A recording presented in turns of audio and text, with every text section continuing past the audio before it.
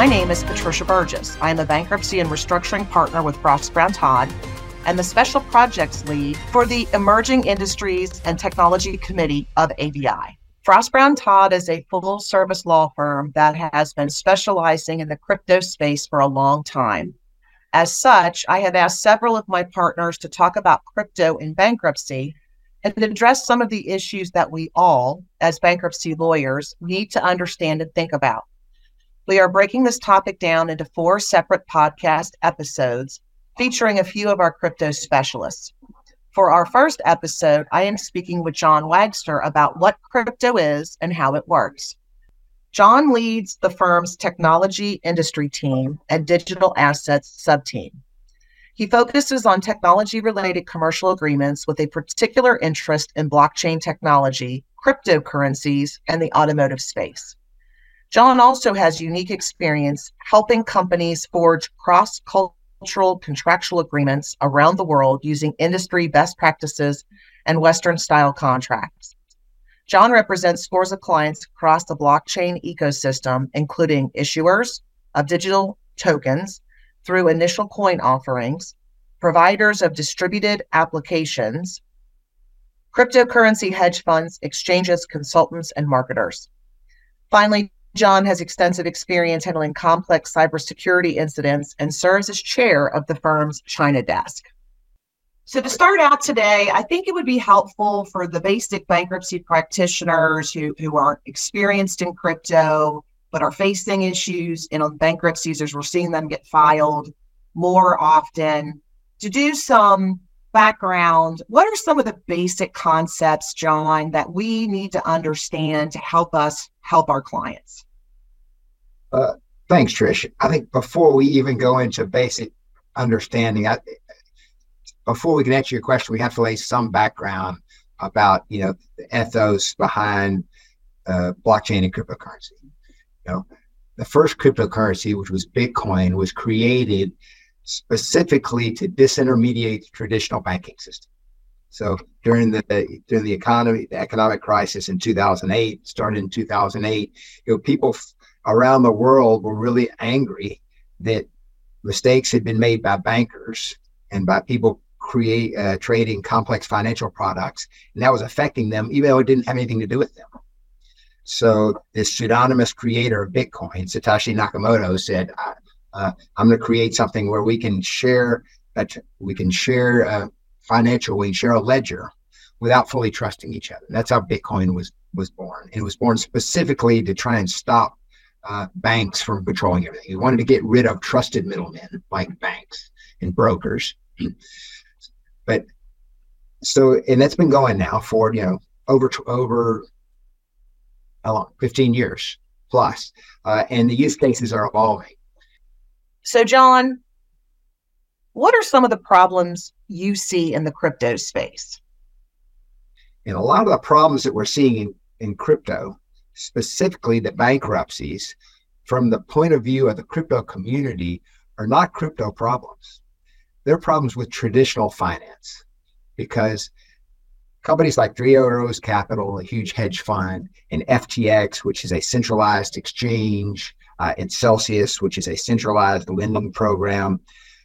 The problems that caused the bankruptcies in those entities had nothing to do with the fact they're in crypto, because those entities are all traditional entities. They have a board of directors. They have people making decisions on their behalf, and they're all profit motivated. That's not the ethos of cryptocurrency. Ethos of cryptocurrency is we all control our own financial well-being. Help us understand the distinctions between what is crypto as compared to when I have assets sitting in a particular bank, or I need to borrow money from a particular bank. How am I putting my money into crypto differently than in a traditional banking system? Okay, great question. So at a high level, cryptocurrencies, blockchain technology is a ledger. And it's a ledger that allows individuals that don't trust themselves to communicate with each other without a trusted entity. So when you put your money in a bank, you're counting on that bank to manage it properly. And that bank is required by certain government regulations to do certain things. And the government insures your deposits up to a certain point. when you invest in a cryptocurrency or when you put money into a cryptocurrency, the only trust you have are by the other users of that cryptocurrency. And cryptocurrency is often referred to as decentralized because there is no trusting entity that oversees what you're doing. People that oversee it are the users themselves. It's a very complex method of ways. There are a number of different ways that users can generate consensus and agree on how they do things. But each cryptocurrency has its own type of consensus and its own way that the users interact with each other. But they do it in a decentralized way. And decentralization is really the key to it. That means that the users themselves control decisions, usually through voting, and that their decisions are not controlled by any one individual. So maybe it would be helpful, John, if let's follow a transaction. So let's say I have $10. I put that in a bank. I know it's going to sit in an account and it's going to earn a certain rate of interest. And I know at any point in time, I can go and get my $10 back with whatever interest I have there. If I invest $10 into crypto, since it's this ethereal concept, where does it go? It goes to a ledger that's recorded. And then from there, is it decided by the group? What's going to happen with that money? How does it earn money? How is it invested? How do we get a return on it? So it's difficult to answer that question because there are at least 20,000 different cryptocurrencies, and they all have a slightly different answer. But generally speaking, I would say people that are in crypto aren't looking at it necessarily as an investment. They buy a token because that token does a particular thing or has a particular attribute that's attractive to the buyer. So in the case of Bitcoin, which is the most common, most well-known cryptocurrency, people believe that Bitcoin is a better medium of exchange than traditional fiat-based government-backed currencies, because it's not subject to interest rate fluctuations or quantitative easing or any of the other governmental factors that can influence monetary policy. It's only influenced by the people who hold it and by how much people want it. So it's a simple market-based supply and demand. If a lot of people want Bitcoin right now, the price goes up. If people don't want it, the price goes down. So when you say invest, certainly there are speculators who buy Bitcoin because they think it's going to go up and go down. But the true creators and the crypto enthusiasts, they don't buy it for that. They buy it because they think it's a better form of money. I can send a Bitcoin to anybody, anywhere in the world in a matter of seconds for pennies. But if I need to send money to somebody else through a bank, then I have to go through the SWIFT system, or I have to send a wire. It's going to cost me $150, and it's going to take it 2 to 3 days to clear. That's just faster and easier and better. So that's really the point. For a lot of different cryptocurrencies, each one has some utility or some fact about it that makes people want to own it. I'm not saying that people aren't buying to speculate. They are, but that's not why they were necessarily created. That's helpful. Yeah. So in a bankruptcy context, bankruptcy is a part of any business cycle. But I guess the whole point of my background is that these are competing mindsets. So when these crypto companies go bankrupt, there are many considerations that bankruptcy practitioners and trustees really need to be familiar with. For example, if a trustee wants to take custody of an asset that's in cryptocurrency, they need to know how to use a cryptocurrency wallet, or they need to know how to set up an account on a centralized exchange like Coinbase. If they don't know that, they can't take custody of the asset. Period. So there's a learning curve. Once they have an account, either their own decentralized wallet, and again, we're talking about centralized and decentralized, and a centralized exchange like Coinbase, if you have your cryptocurrency on that exchange, it's actually held by the exchange. And it's not, you don't have immediate control of it. The exchange does. And it's possible to send a court order or a demand to that exchange and have them segregate the assets that are held by any particular individual that goes bankrupt. But if those crypto assets are held on a decentralized wallet, and a wallet is an electronic piece of software that it controls the entries on the ledger of any particular blockchain. So in the case of Bitcoin, it controls the entries on the Bitcoin ledger, and it tracks it so that anybody who has their own wallet, they control those keys and they control what happens to that cryptocurrency. So if somebody goes bankrupt and a trustee or an individual tries to attach that asset, they can attach a centralized exchange with a legal demand. But if I have my coins on a decentralized electronic wallet, how are they going to attach them? First off, how are they going to know that I have them? And B, if they know, how are they going to attach them? Because only I control that. And only I and the other people in the world that have the access to it. We can talk about how you access those wallets and that sort of thing, but that's the basic answer is there are a lot of tools that a bankruptcy practitioner will need to get comfortable with learning how to buy, sell, and trade and take custody of cryptocurrency on behalf of their clients. So that leads to a question. So assuming I understand the centralized exchange, but assuming it's a decentralized exchange, every individual that has cryptocurrency on that exchange, they hold it, they control it. Is there any reporting? Is there any regulation? Is there any notice requirements? Do other people know that you have it? So because you raised the issue, how would a trustee even know that you have it? What tools would a trustee use to figure out if a particular debtor, despite your typical scheduling requirements in a bankruptcy, how else would you know? So there are a lot of questions there. Every transaction that has ever taken place on any blockchain is enshrined in that blockchain forever. So all transactions can be retraced and can be viewed on a ledger.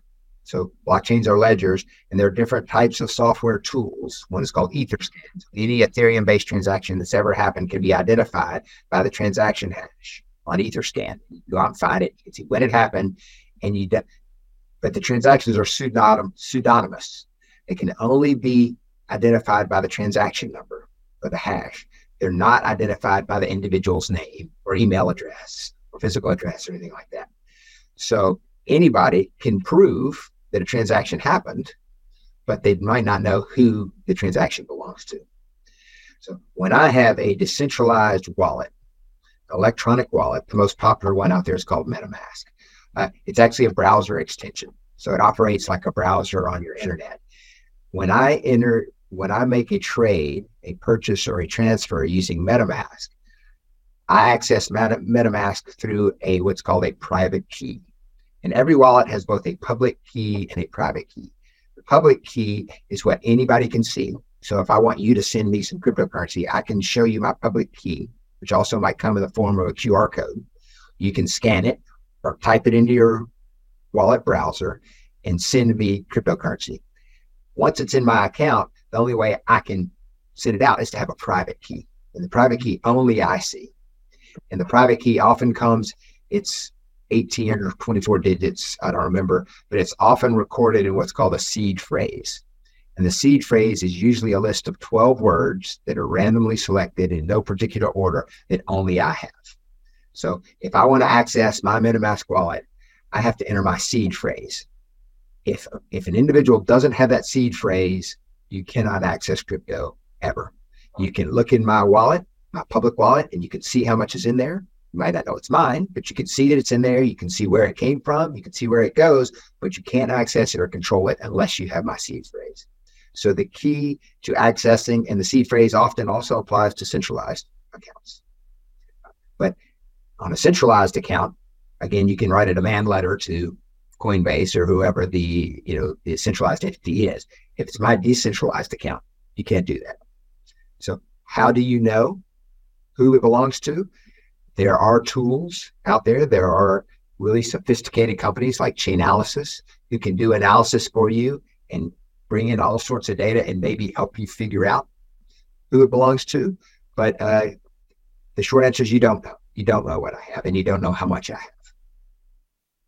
So I'm going to switch gears for a minute because I am curious about the distinction between, we're talking about cryptocurrency and tokens. I hear the term tokens used a lot. Can you help describe the difference in those two concepts? So there are some who believe there's a difference between a token and a cryptocurrency. And I understand why they say so. But for purposes of this discussion, a token is a individual unit of cryptocurrency, and they're indistinguishable. So when I talk about a Bitcoin might also be a Bitcoin token, just same concept, different words.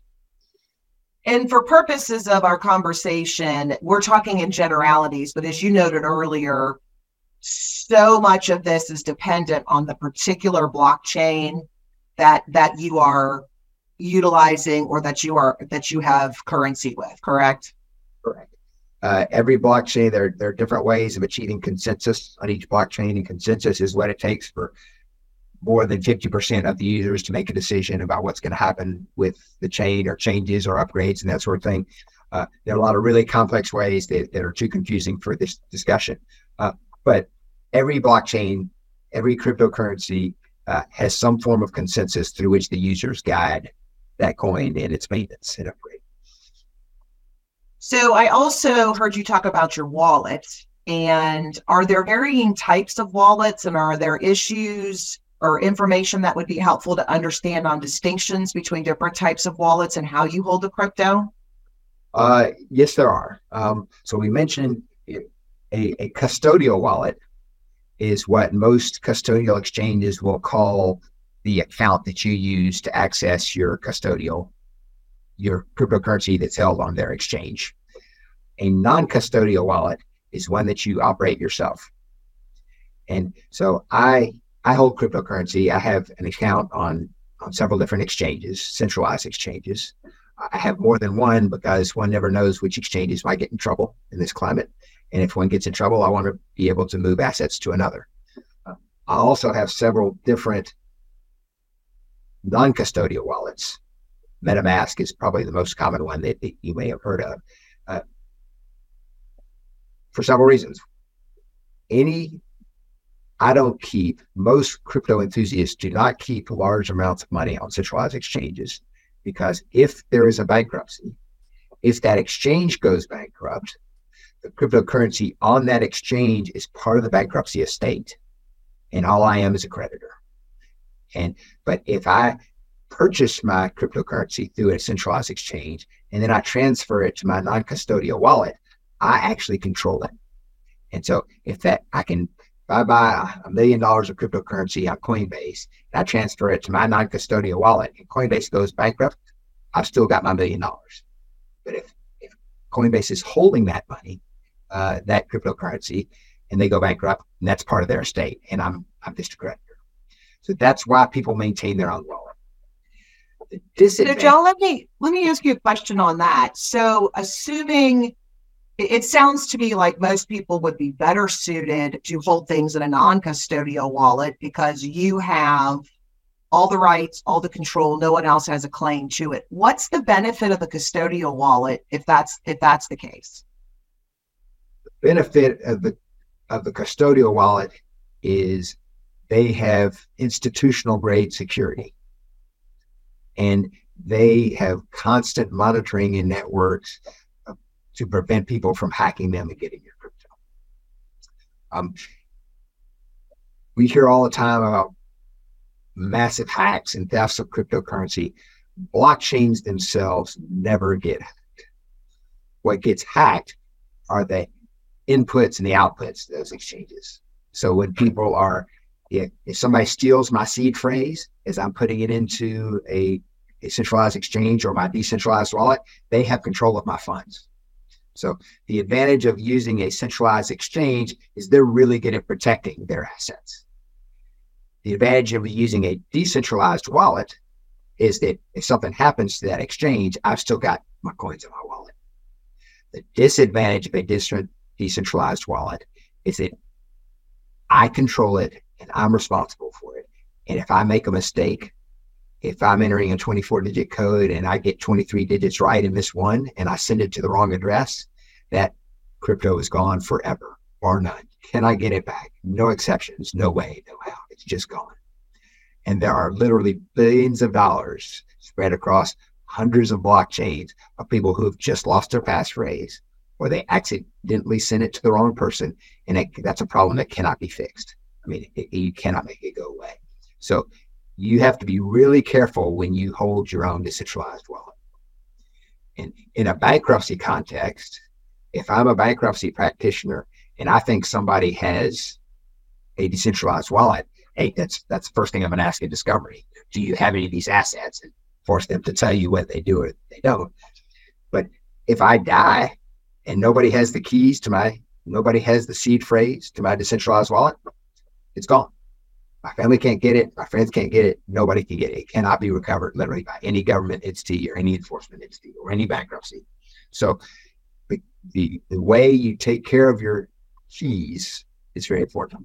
There's a third type of wallet that's worth mentioning, particularly in a bankruptcy context, and that is what's called a cold wallet. A decentralized wallet can only be controlled by me. A non-custodial wallet can only be controlled by me. But it's on my computer. I'm looking at it right now. There's a little MetaMask symbol that I can click on that and my wallet will come up. And because it's on my computer, if somebody hacks my computer, it somehow is able to find or steal my seed phrase. If I were to send it to someone, they have access to my wallet and I can't do anything about it. They take the contents in it and it's gone. But a cold wallet does not touch my computer. It's a separate, you often see it looks like a thumb drive or sometimes like a credit card, and I can transfer all the contents of my wallet. And again, all the contents are access to a ledger.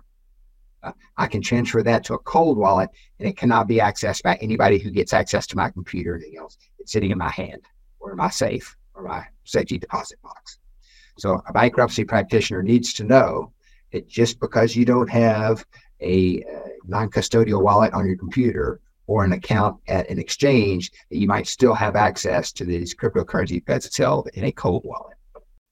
So John, are there any other general concepts as we're thinking through what would a bankruptcy practitioner need to know about Bitcoin? Because I'd like to also talk a little bit about regulation. And before I move to that topic, I want to make sure we've covered everything that you think are some of the primaries, if you will. So there are many. For example, if I hold certain types of cryptocurrency can be what's the equivalent of interest bearing. So if I have certain types of cryptocurrency, I can stake them to a particular protocol and they earn me money. And so it sounds like interest because you're earning money, but when you stake to a protocol, you're actually providing a service. You're putting liquidity in that protocol or some other service. And in return for that, you get paid money. Generally speaking, the higher risk that protocol is, the more money you get back. And the point is, all cryptocurrencies are not created equal. Some have stakeable value that I might earn 4 or 5% a year. Others I might earn 40 or 50% a year. And others I might earn 40 or 50% per month. And those are real numbers.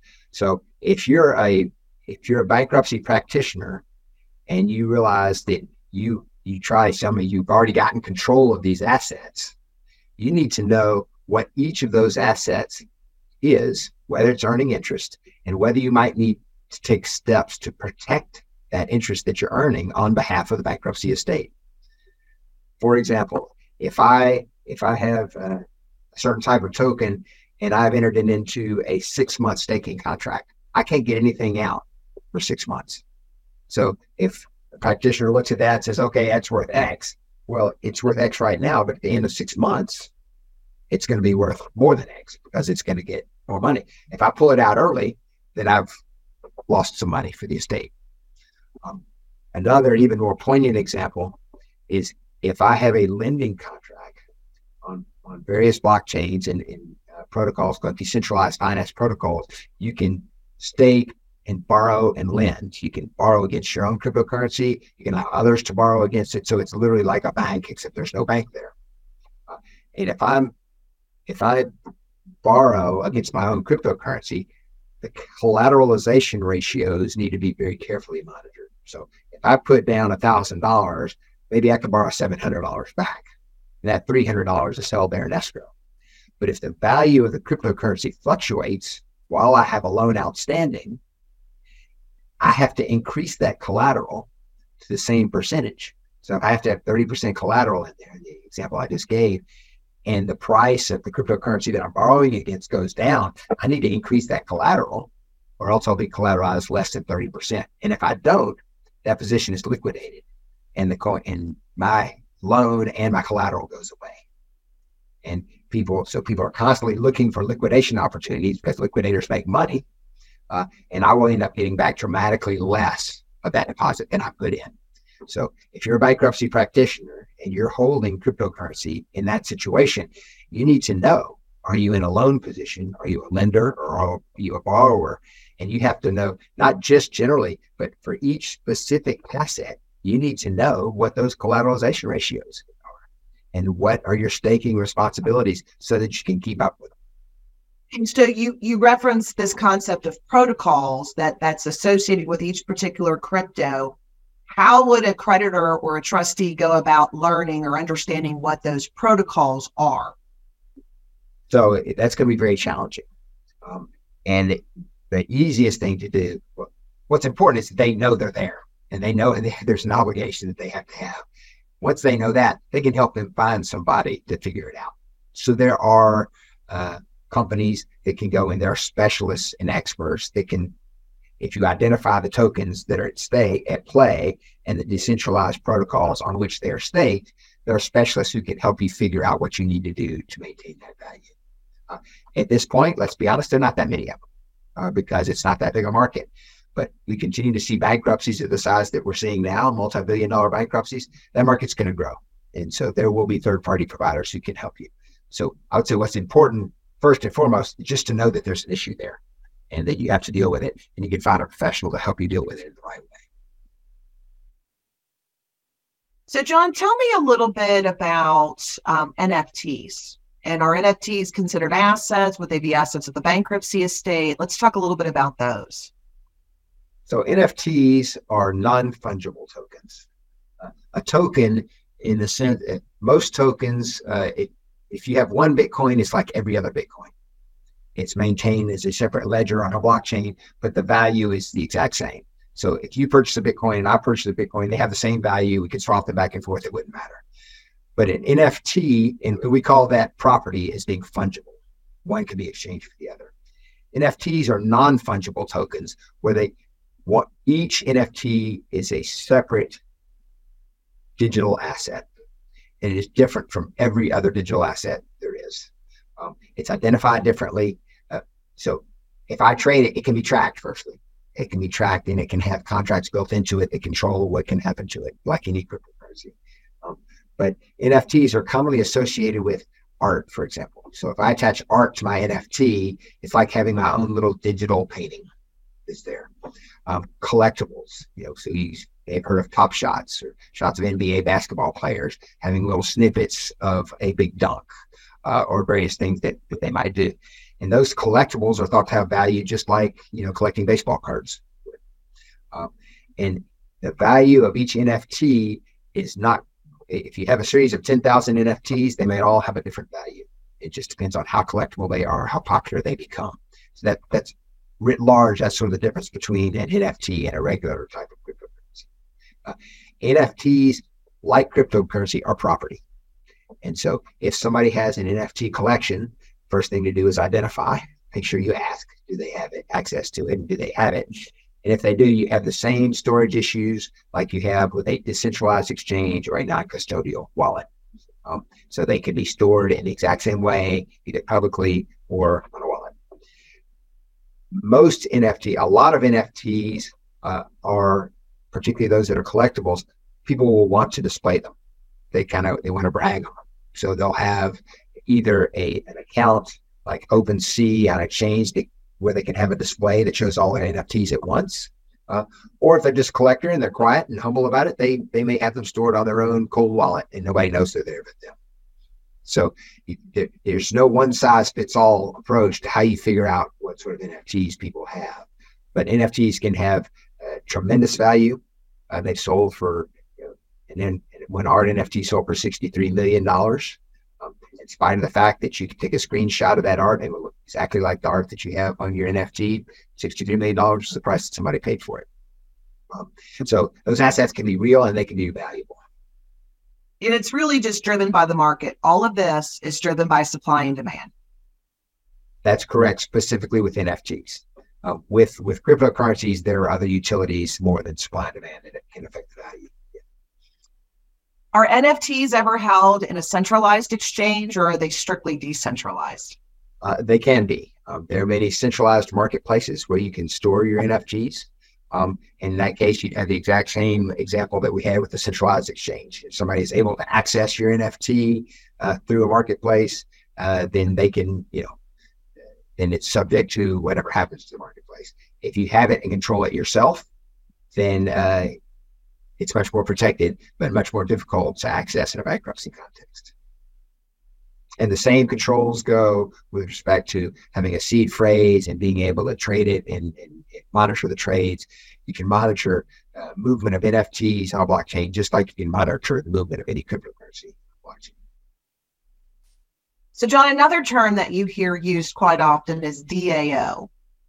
Help us understand what exactly that is, and give me some context about their role in these exchanges and wallets. So a DAO, commonly referred to as a DAO, is a decentralized autonomous organization. And that's what many cryptocurrencies, I mentioned earlier, there's no single trusted authority for most cryptocurrencies. And that authority or trust is based in the community of users. And often the community of users will organize themselves in what's called a DAO, a decentralized autonomous organization. And each DAO will have a mechanism to allow community members to weigh in on votes and to have some sort of influence over or better understanding of that particular protocol. So a common arrangement might be that a DAO has what's called a sentiment vote. And the DAO will post on, and most DAOs all communication is through the internet, through emails or web access. And DAOs will have social media pages, often Reddit or Medium or many other Telegram and many other social media accesses. And the community members will communicate through those social media points. So the DAO will announce through its social media outlets, we're going to have, votes are posted, or here's the process for posting a vote. The individual token holders can actually go in and make proposals to the DAO. And every DAO will have some threshold about how many tokens you have to make a proposal and how long the votes are and what a quorum is and, that sort of thing. And the DAOs essentially act as governing bodies over a particular protocol. And how is a DAO more complex in respect to a bankruptcy than, say, you're going to go into a bank and be able to look at all the assets and understand everything the bank holds? I'm guessing it's a whole lot different with a DAO. That's correct. A bank or a centralized exchange has a legal entity that can be served. You can subject them to legal process. Most DAOs don't have legal entities. Some do, but most don't. They're just they have no legal designation at all. They're a group of individuals. It might be 10 individuals or it might be 10 million individuals. And those individuals can participate generally in proportion to the amount of that token that they hold. They participate in DAO governance. So if you're trying to serve a DAO, it has been done literally just a couple of times. The way it's been done is a court in New York allowed a DAO to be served by sending them a non-fungible token to the DAO address that was listed, the web address. And when members of the DAO were talking about the fact that they had received service or process through that token, the court concluded that because they were talking about it, that was that was evidence enough that they had received the subpoena, therefore they had been served. So great, they've been served. The challenge with the DAO is you don't know who those members are unless they have identified themselves somehow.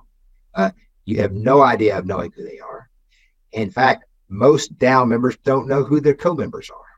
They don't know where they live. They don't know if they're male or female. They don't know in what geography they are. And they like it that way because they want to be decentralized. They don't want to be identified. They want to get out from under this, the central, the type of trust that's required with government and banking relationships so they can operate autonomously. So it's even if you can serve a DAO, that doesn't do you any good if there's not an individual there. Anybody with analysis tools can get that information, whether you're a member of the DAO or not. Thanks, John. That was a fantastic overview of what crypto is. Next time, we will speak with John and Jared Tully about general legal issues facing lawyers who deal with crypto assets and what they are seeing with the development of the law as it relates to crypto.